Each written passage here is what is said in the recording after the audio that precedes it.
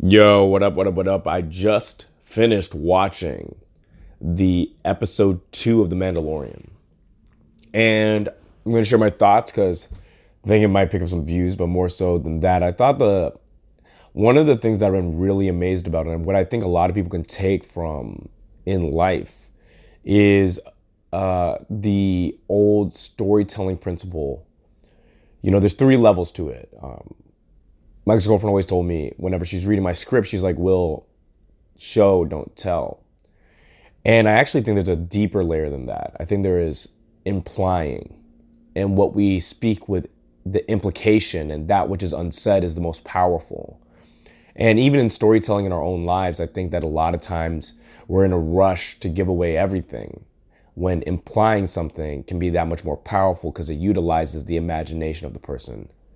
And that is what you experience in watching the episode 2 of The Mandalorian, is there was a lot that was implied and a lot of storytelling and friction. Now, one of the things that I've been really caught up with is, so there was subtle spoilers, but, there was, his spaceship got ramsacked by Jawas, and these points of friction create meaning in the pursuit. What a lot of people don't understand, and the reason why we value things is actually because of the amount of discomfort that we get during the process.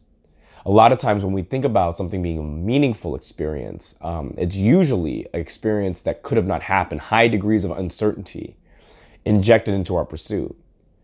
And you felt that throughout this episode. You felt different degrees of uncertainty. And I don't want to make this a spoiler episode, more so do I want to kind of wax poetic about it and kind of the thoughts that I had around it. And I thought about, the fact of the matter that it wasn't simple, that it wasn't simply he won and then he got back, or it was fight villains. It was him. There was natural friction that made sense with the environment and him having to remedy it in ways in which that he did not prefer.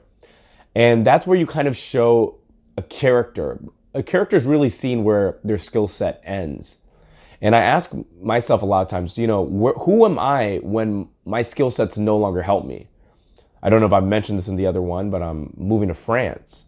And one of the things about France, I don't speak French, and I'm interested in the kind of, I love to talk. I'm a stand-up comic. I do a lot of speaking things. I love talking in English. And I wonder who I'm going to be when that is not available to me. And you see that throughout The Mandalorian. And you see, you see why the Yoda baby is a creature of interest. And it says a lot without saying anything. It's implied a lot without doing anything. And when it finally let the secret out, it was a powerful scene, and it did come at a cost. And I think one of the biggest issues with the modern day Star Wars is that it exists without consequence.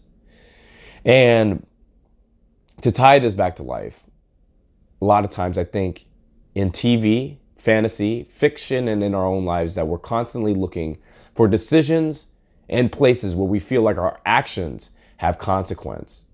And The Mandalorian felt like it had a lot of that. Anyway, guys, this has been another episode of The Lazy Philosopher. Thank you so much. Like, follow, share, subscribe. Follow me on Instagram because I'm hemorrhaging followers.